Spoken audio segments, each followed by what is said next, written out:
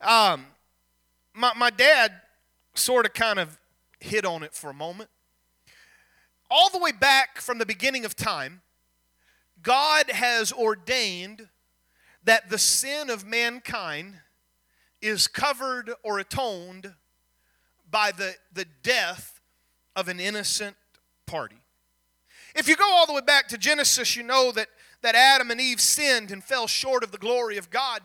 And my father, and thank you for that incredible opening and just kind of putting it all together. I think that deserves a fuller sermon at some point. I think there's some other pieces to that we'll get to hear. But from the very beginning, when Adam and Eve sinned and the devil, Satan, the serpent kind of reared its ugly head and imposed himself into the timeline of humanity, you had the curse, and the curse was bitter. The curse was hard. The curse hurts. The curse is painful. The curse separated. But after the curse, because see, sin always carries a consequence. But after the curse came the mercy. And the Bible says that Adam and Eve, because they had partaken of the tree, the fruit of the knowledge of good and evil, their eyes were open. And I find this very interesting. Adam and Eve, I know they didn't have a wedding or a marriage ceremony, but in God's eyes, they were married. They were together. They were bone of bone and flesh of flesh. But yet now they stand in an unfamiliar place. They stand in a place of shame. They stand in a place where now they are embarrassed to be in the same presence. Sin had entered. The Lord reached down. The Bible says, depending on what version you use, it says it clothed them with skin, or it says it clothed them with skin of animals. And I think the use of words is very interesting. It did not say he clothed them and made some leather garments for them. But he said he ripped. I had a professor in Bible college teach me, Brother Littles. He says that really we ought to look at that God reached down and picked up some innocent animal and ripped the skin off that animal and put those warm, bloody skins on top of the sinful, shameful visage of Adam and Eve. Something died to cover their shame. You go a little bit further, you begin to find that sacrifices were instituted. When you get to the book of Exodus, in the book of Exodus, this is right before God delivers them out of Egypt's bondage where they had been for over 400 years. And the Bible tells this, and I want to read it to you. The Bible says in Exodus chapter 12, he says, in verse 3, tell the congregation of Israel on the 10th day of this month, every man shall take a lamb according to their father's house, a lamb for a household. It goes on to say, your lamb shall be without blemish, a male, a year old. Take it from the lamb, from the sheep, or the goats, and you're going to kill it, and then you're going to put the blood on the doorposts. And at that point, you begin to be introduced to something that plays out through the rest of the Word of God.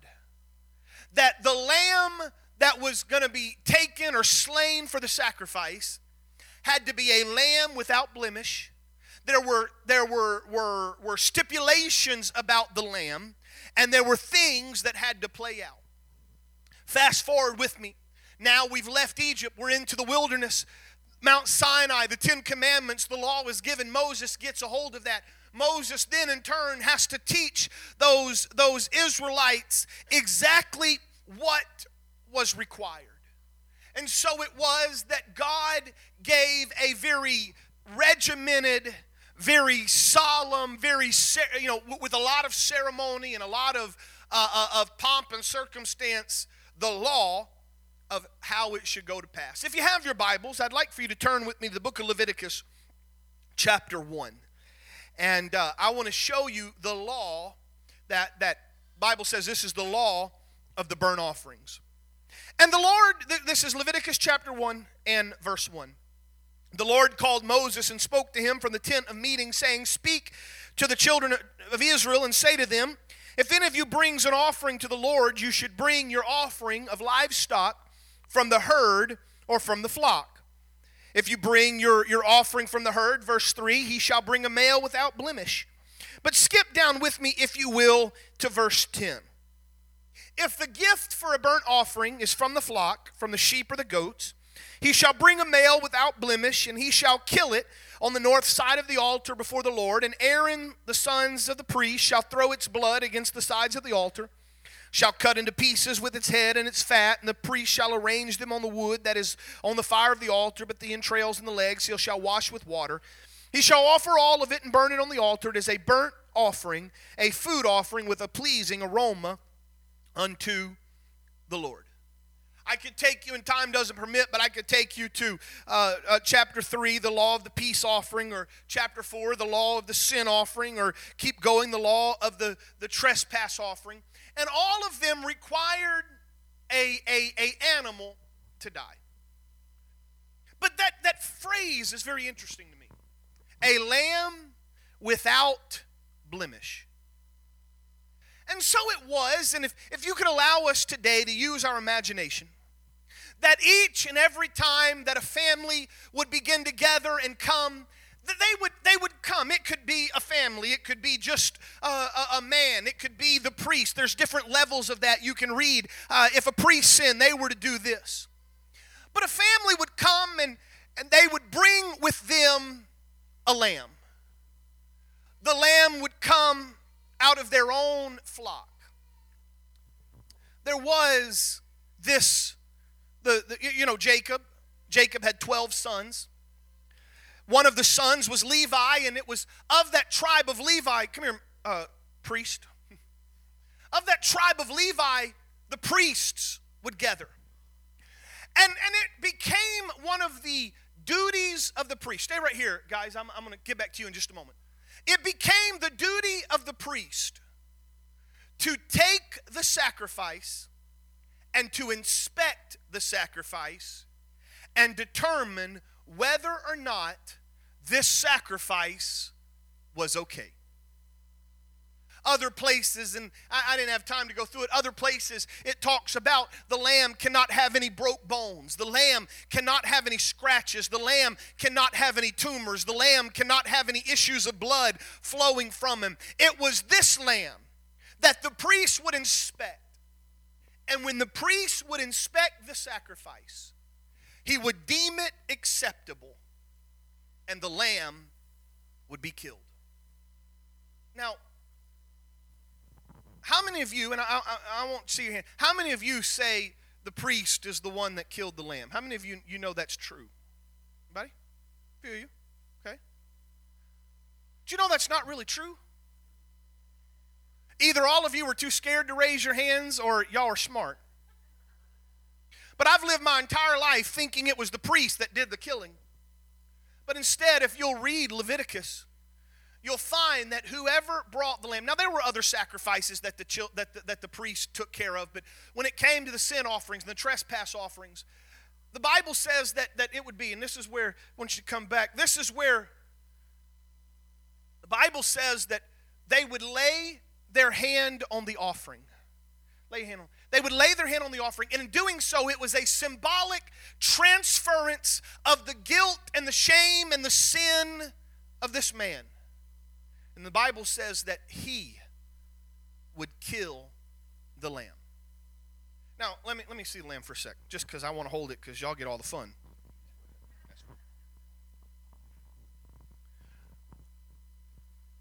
See, you have to understand how cool this is when I got a lamb in the office over here, and all the little girls, my daughter included, is walking in there, and they're wanting to pet the lamb, and this lamb is so new that it's still on the bottle, and so they get to feed it. And here, we got one bottle that I guess 18 girls are going to try to, feed, and we're going to do that. But here's how it went. So they're all in the office before church, and Addie is there, and Zoe and all them, and they said, "What are you doing with that lamb, Pastor?" And you know me, I've got this mean streak in me. I said, "Well, I'm going to talk about sacrificing the lamb. And we're going to sacrifice the lamb today on the platform." And Zoe, she understands that half the things I say, I'm probably raising her not to believe anything I say, but it didn't faze Zoe. But if you could have seen the look on Addie's face. She was absolutely horrified. She had thought within her mind that this is absolutely going to happen. Pastor's going to slit the lamb's throat and it's going to be done. But here's the interesting thing. When I said that, you know what all you did? Aw. But the reality was, this lamb would have lost his life for my sin. The sacrifice isn't designed to be pretty.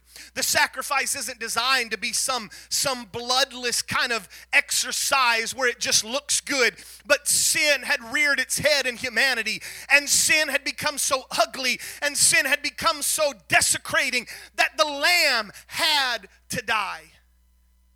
It would have been, and I'm convinced that these lambs, they raised these lambs, and I understand they weren't pets. Pets is kind of a newer thing when it comes to humanity. When you're just trying to make sure you got enough food to eat and you got to scrape by with a living, you don't really have pets. One of the things that got me was my wife and I, we went over to Tonga. Thank you very much. We went over to Tonga, and we were sitting there in Tonga, and Tonga is a very poor country, and a lot of them, they don't live off of a lot of money. It's what they grow, it's what they raise, and they're there. And of course, we're there. We're there as the preachers, and just because of that, there's kind of this they look up to us, and I didn't feel it. I was enjoying being there and learning of them and seeing their worship. But, they just kind of have this reverence for the missionary and the preachers, and we get there, and of course I love food, and I will eat anything and everything. I don't care if it's moving on my plate. If you tell me it's good, I'm gonna try it, and we're gonna be great. We get there after one church, and we're just in this block building, and they brought food, and one of the ladies in the church was actually the personal chef of the king of Tonga. And so she knows how to fix food. My mom and dad have been there. They know it. She fixes food that these people don't ever get. So we're getting to eat some of their food, a lot of the stuff from the ocean. And they bring out this platter. It's got a whole piglet on it. Now that impresses me. I kind of like pork and pig, and we can do that. My wife, not so much. It's got eyes, it's looking at her, and she's a little concerned about how it is. And there's this little boy, he can't be more than 6 or 7 years old. He's hovering behind us, and he keeps going, "Is it good? Do you like it? Do you like it?" I'm like, and I really did. I loved it. My wife may have been fibbing a little bit, as she choked it down just so she didn't. But he looked at me and he looked at my wife, and if you know my wife and how tender-hearted she is, he looked at my wife and he said this: "That's my pig. I raised that just for you." Now, I understood what he was saying. He was so proud of it. My wife is losing it over there. She's under the table weeping and crying and gnashing of teeth and wailing. But can I tell you, those lambs, they were raised for one purpose and one purpose alone: to help cover the sin of those who had transgressed. Throughout the history, throughout the time, it kept going. You would have these I don't know, somebody at some point counted up all of the sacrifices that happened in the Bible that you can see and said, but I'm telling you, countless millions upon millions of animals from the time of the Garden of Eden all the way up until the time of the New Testament. Countless animals lost their life to cover the sins of humanity. The Old Testament was a bloody place. It was a place where the atonement came from an innocent life. These priests, their jobs were to inspect it. I have a feeling there were times that somebody would come and bring a lamb or bring an animal for sacrifice, and either by mistake or because they didn't care, that priest would have to say, "This is not acceptable. I can't accept this. Something's broken on it. You can't bring me the runts of the litter. You can't bring the lambs you don't like. You can't bring the ones that are broken." God desires and demands only the best. Some would have to be turned away.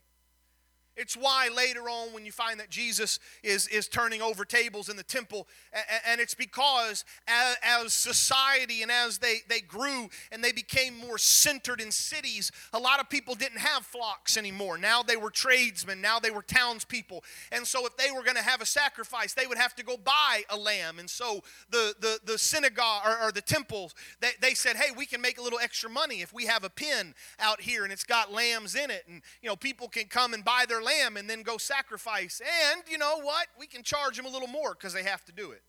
That's what made Jesus mad. But it was those priests' job to approve the sacrifice.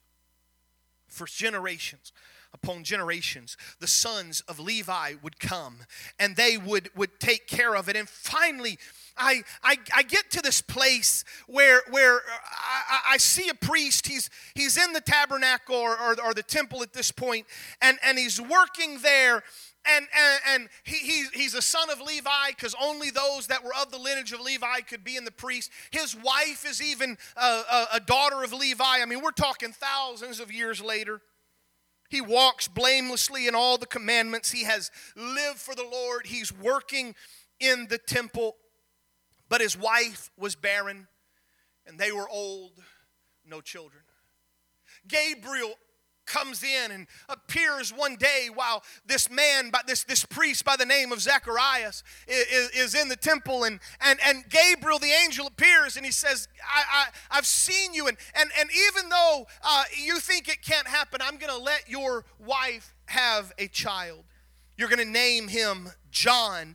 He's going to be great before the Lord. He was to be of the Nazirite vow, the same thing that Samson was, not to drink any strong drink. He was supposed to conduct himself a little bit differently.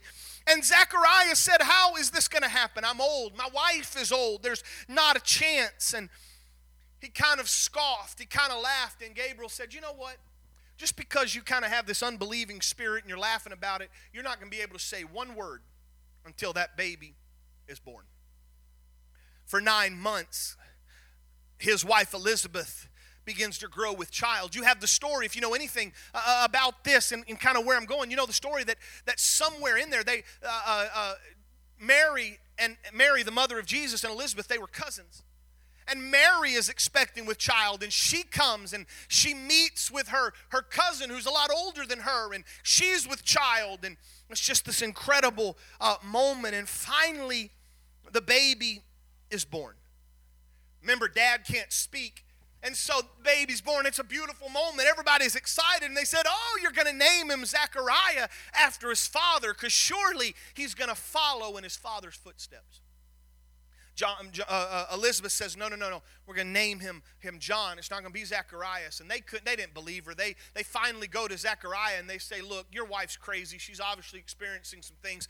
We need to name this child Zechariah. And Zechariah gets some sort of a slate or a writing tablet, and he writes, his name is John. And it was that at that moment his tongue was loosed and John began to grow. And we don't know much, just like we don't know much about Jesus' birth. And I mean much about what happened after Jesus' birth. We don't know a lot about John. You would think that John the Baptist would have followed in his dad's footsteps. After all, he was a priest. But John the Baptist begins to walk on the scene. And John the Baptist is completely different than his dad. Instead of working and operating in the temple, instead of being there and being in the pomp and the circumstance and wearing the flowing garments, instead the Bible tells of John that he was clothed in goat hair, and his hair would have been long because of his Nazirite vow, and he was a rough and tumble man. The Bible says he ate locusts and wild honey. He was as far away from the priesthood as you could ever have thought. We're so used to the priests saying these beautiful phrases. We're so used to the priests coming and giving blessings and showing the splendor and the grandeur of what happened there in the temple. But instead, the words that John the Baptist said were completely different. They went like this. You must repent. I said repent, for the kingdom of God is at hand, and the way is narrow. Straight, you must make straight the way of the Lord. It's narrow, and many who will walk it will fall away.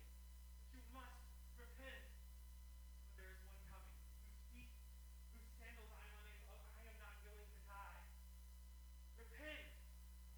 He would call out that for day and night. The Bible doesn't tell us how long he preached, but he affected that entire region. There were those that came, and by the scores, John would go down to the Jordan River and would baptize them. And he would say, I'm baptizing you in repentance. You need to be repentant. You need to bring fruits of repentance. If you stole, you need to give back. If you've lied, you need to confess your sin. And John the Baptist, people, scores of them were baptized. But there were those that laughed at him. There were those that mocked him. There were those that said you're crazy. There were those that says you missed your calling. You should have followed after your father's footsteps. You should have been a priest. You should be dignified, but instead you're doing this. Until that day, he had said that I'm only here for a moment. I must decrease while there's one coming that must increase. And then the Bible says in Luke chapter 3, Luke chapter 3, the Bible says that John began to, that John the Baptist began to look, and I am right. Let's go to John. That would help me out immensely. The Bible says in John chapter 1, verse 29, that one day while he was preaching and ministering as he had done, there came one walking through the crowd. At this point, no one knew who this man was. There were some that would have said that's Mary and Joseph's son. There were some that would have said, he's the carpenter's son, and maybe some even had a table or a chair that he had made. But on that day walked someone whose destiny was far greater than just mere men. And it was that as he walked through the crowd, John the Baptist pointed his finger and said,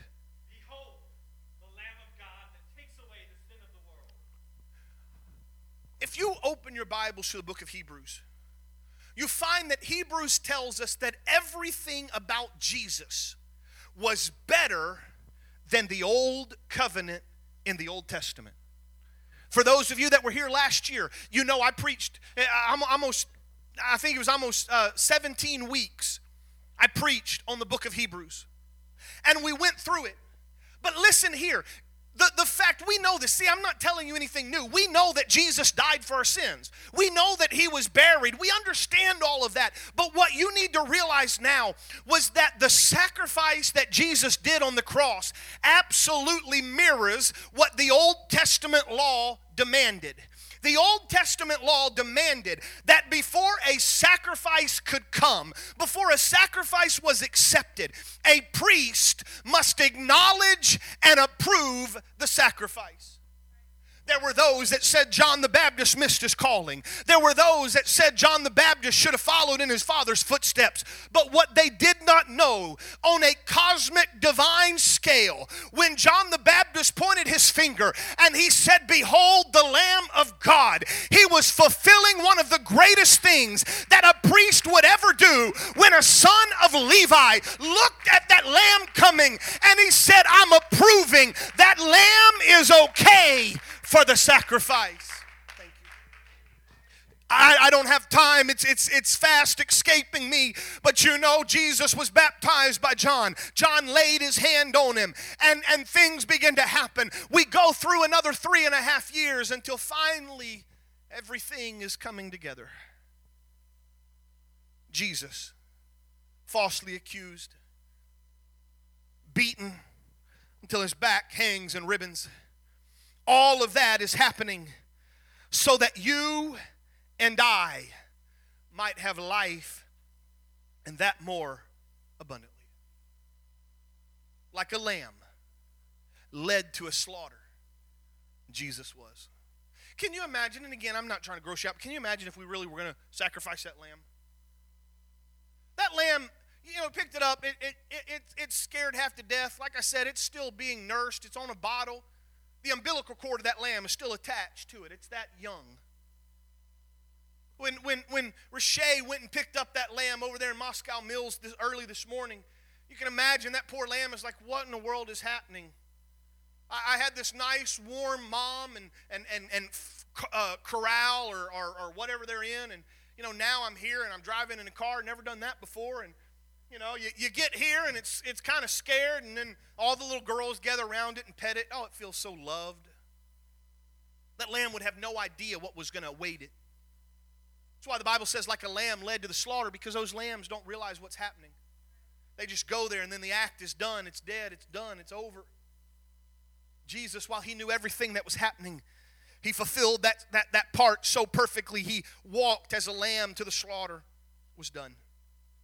Approved. And then killed.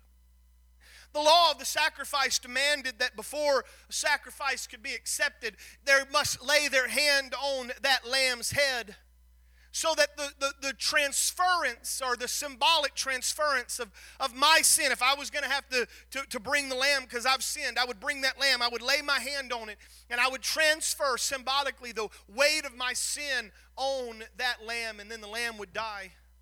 See, I'm convinced there's a lot of things when Jesus was baptized and John the Baptist laid his hands on that, it was symbolic of the priest laying his hand on the sacrifice. But what about before Calvary? Those few hours. Oh, let's go plant a vine of thorns and let's crush it on your head. All of those that had a part in putting that on the head of Jesus, they thought they were inflicting pain. They thought they were being funny in their torture. But what they did not know is unwittingly they were placing the sin of mankind on a spotless lamb that was about to be led to Golgotha's hill. And there, transfixed between heaven and hell, the lamb for sinners slain would lay until every drop of blood had exited his body, and you and I would have redemption for our sin. The lamb that was slain. I could tell you all about it, but my goodness, if you don't know about the cross, if you don't know about that, I don't know what else to do. But there is something very interesting that I found. If you have your Bibles, I want to ask that you would turn with me to the book of Numbers, chapter 15. In the book of Numbers, chapter 15, there's a statement that's made that really, it gets me. I don't know how your Bible's laid out. My Bible that I have, at the beginning of each chapter, it tells me in bold letters what that's about. And here it says it's the law about sacrifices.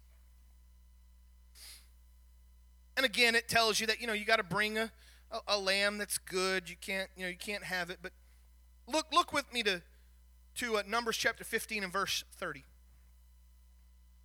First off, let me start here. Go back. You don't have to go now, but if you go back to Leviticus 1, 2, 3, 4, you're going to find this phrase, and I use the English Standard Version. I was talking to my dad earlier. He pulled it up on the King James. But you'll notice that it says, if anyone sins unintentionally, they need to offer sacrifice. The understanding was that, you would know the law, and yet somehow you would look at the law that is there and takes all of Leviticus, it takes all of Deuteronomy, it takes all of Numbers, it takes all of that to get it. And so surely there would be times that they would mistakenly slip up and not follow the law, and that's what it means if you had accidentally transgressed the law. But there's a statement in Numbers chapter 15 verse 30. It says, but the person who does anything with a high hand, what that means is on purpose, intentional. Whether he's a native or a sojourner, he reviles the Lord, and that person shall be cut off from among his people. And because he despised the word of the Lord, he's broken his commandment, and the person shall be utterly cut off, and his iniquity shall be upon him. Listen to me very carefully. The law had no provision for someone who sinned willingly. The law said, we stone you. We excommunicate you. And excommunication in that day was as good as death, because if you couldn't go and give your sacrifices, if you couldn't come and you were separated from the tabernacle of God, the presence of God, you were destined to die alone, and you were to die in your sin. And the Old Testament, the law, had no provision for mercy. I'm going to tell you right now, none of us can say, I accidentally sinned. Because sin is an on-purpose thing. Oh, God, I know I told that lie, and I know I stole that, and I know I did this, but I accidentally did it. That's as stupid as Adam saying, well, I don't really know why I ate the apple. Eve gave it to me. It's her fault. Sin is intentional. Which is why when David spit in the face of God, saw Bathsheba on the roof and desired her, and lust began to grow, and then he had to act on that lust, and an affair blossomed, a baby was conceived, and then a murder of Bathsheba's husband took place, and David realized he had intentionally sinned. David, if you go and you look at Psalms, this beautiful psalm, and I know we talk about it a lot, but hopefully for just a moment or two, I could take you into a deeper understanding of this psalm, Psalms 51, because watch this. When David fell to his knees and remembered, I mean, he realized, but he knew it all along, but he came to grips, I have sinned and come short of the glory of God. What's the first thing he said? Have mercy on me. Because David realized this, that there was no way there was any provision in the law that would allow him to be free or saved except the mercy of God. What about verse 11? Verse 11, cast me not away from your presence, take not your Holy Spirit from me. I promise you, David knew Numbers chapter 15. That he deserved, even if he was king, he deserved to be thrown out of camp, excommunicated.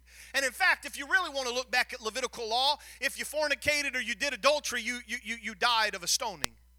David knew that's what he deserved. Let's take it a little bit further. Let's go to verse 16. For you will not delight in sacrifice, or I would give it. You will not be pleased with a burnt offering. David as king could have offered, in fact he did in his life, he could have offered thousands of sacrifices. But he realized that a sacrifice at that point was never going to satisfy the law. He could have offered a sacrifice every hour on the hour for the rest of his life, and it still wouldn't have satisfied. And so that's why he gets verse 17.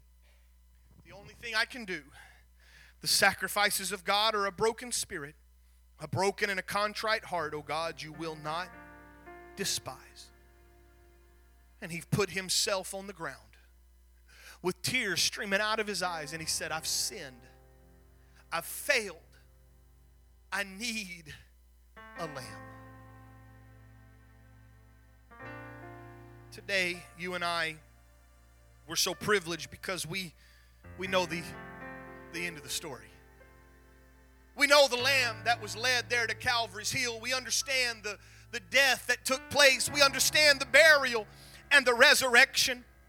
We understand that it's because of his death that you and I, when we repent of our sins, and we can kind of correlate that with his death, we can say, Lord, I'm ready for this old man to die. I don't want to sin anymore. I don't want to be this anymore. Lord, I want to lay this old sinful nature that I've carried for so long, the guilt, the shame, the lust, the all of that, I want to lay it at the altar, and I don't want to pick it up again. I repent of my sins. We understand that because Jesus was buried, the Bible says we are buried with him in the waters of baptism, because we take that dead carnal nature that we killed at an altar and we said, Lord, I don't want to be that old sinner anymore, and we walk it down into the water. And just like Jesus was buried in a tomb, we are buried in the waters of baptism, and that name that's above all names is called over us. We're baptized, as Peter said in Acts chapter 2 and verse 38, we are baptized in Jesus' name, buried with him in baptism. But just as Christ raised from the dead triumphal, he did that so that you and I can walk out of that baptismal water and we can be raised to life by his Spirit. The Bible says we shall receive the Spirit of God. Acts 2:38 begins to tell us more about it. You shall receive the gift of the Holy Ghost. The promise is unto you and to your children and all that are afar off. And our salvation is anchored in his gospel, the death, the burial, and the resurrection of Jesus Christ. You say, well, it all sounds good, Pastor, but where does it go from here? Well, I'm glad you asked. How about the book of Revelation? John, not John the Baptist, but John the Revelator. John there imprisoned on that island of Patmos sees this vision, this incredible thing unfold. And while there's a lot that even today I don't understand, and I'm convinced as long as I'm alive and study the Word of God and preach, I probably will never understand it all until it actually comes to pass. There was a time in chapter 4 and chapter 5 that there's a scroll that was written in 7 seals, and it begins to talk about the end of the world and how everything's going to pan out. And those that gathered around the throne of God said, no one is worthy to open the scroll. There's no one worthy to let the end of time unravel. No one in heaven, no one in earth. John said he began to weep loudly because he so desperately wanted to know what was going to happen. He said, until I looked and saw. Until one of the elders said, weep no more. For the Lion of the tribe of Judah, the Root of David, has conquered. And he is able to bring us to eternity and open the scroll. And there, standing between the throne, I saw a lamb standing as though it had been slain. Now there's a lot of other things I can't understand. The 7 spirits and the horns and all of that. I don't know all of that yet. But I understand the lamb that was slain. You say, well, where does that go from there? I'm glad you asked. Because I could take you towards the end of Revelation. It's what I'm looking for more than anything in this world. For the Bible says that John began to hear the voice of a great multitude. They said, hallelujah, the Lord our God, the Almighty reigns. We rejoice and exalt. We give him glory. For the marriage of the Lamb has come. The bride has made herself ready and is granted to clothe herself with fine linen, bright and pure. And the angel said unto me, John, write this down. Blessed are those who are invited to the marriage supper of the Lamb. There will be a day that no longer will I see the Calvary Lamb, but I'm going to see a Lamb that was slain. But he said on that day, I will be able to walk on those streets of gold, and I will see him as he is. What a day that will be when my Jesus I will see. When I look upon his face and I see his grace, I can't wait for that day. And I can be a part of the marriage supper of the Lamb because there was a lamb slain. And because there was a priest by the name of John who said, behold the Lamb of God. And he said that sacrifice is acceptable. It wasn't for the lamb's need. Lamb knew he was okay. Jesus understood everything. That wasn't for Jesus' benefit. It was for everybody else's benefit. They didn't understand it at that moment. But I promise you, there came a time when it finally began to click. Maybe, just maybe, it puts hand in hand, that phrase under the cross where that soldier who had done those horrible things to God said, surely this is the Son of God. Sacrifice. Today I've come to tell you not something you don't know. I've not come to proclaim something brand new. It's Easter after all. I've just come to tell you one more time, behold the Lamb. If you need it, he's here. The sacrifice that was done on Calvary was enough, and here's that word. If you've been around me long enough, you know my favorite theological word. Anybody remember what it is? Efficacious. You ought to know that. I say it, my favorite word. What it means is the blood of Jesus shed on Calvary was efficacious for all of eternity. What that mean was there was a time, a place, a fixed time that Jesus died on that cross. And he's never going to have to die again. Because it doesn't matter if it was the day after. It doesn't matter if it was the day of Pentecost. It doesn't matter if it was back in the 1900s or if it was right now or if God remains and we are here for another 100 years. I will tell you, the blood that Lamb shed on Calvary has never, ever, ever, ever, ever, ever, ever lost its power. And today, it's just as good right now as it was all the way back then. And if you need the Lamb of God and the blood that He shed to be applied on your life, it's here. All you got to do is repent of your sins.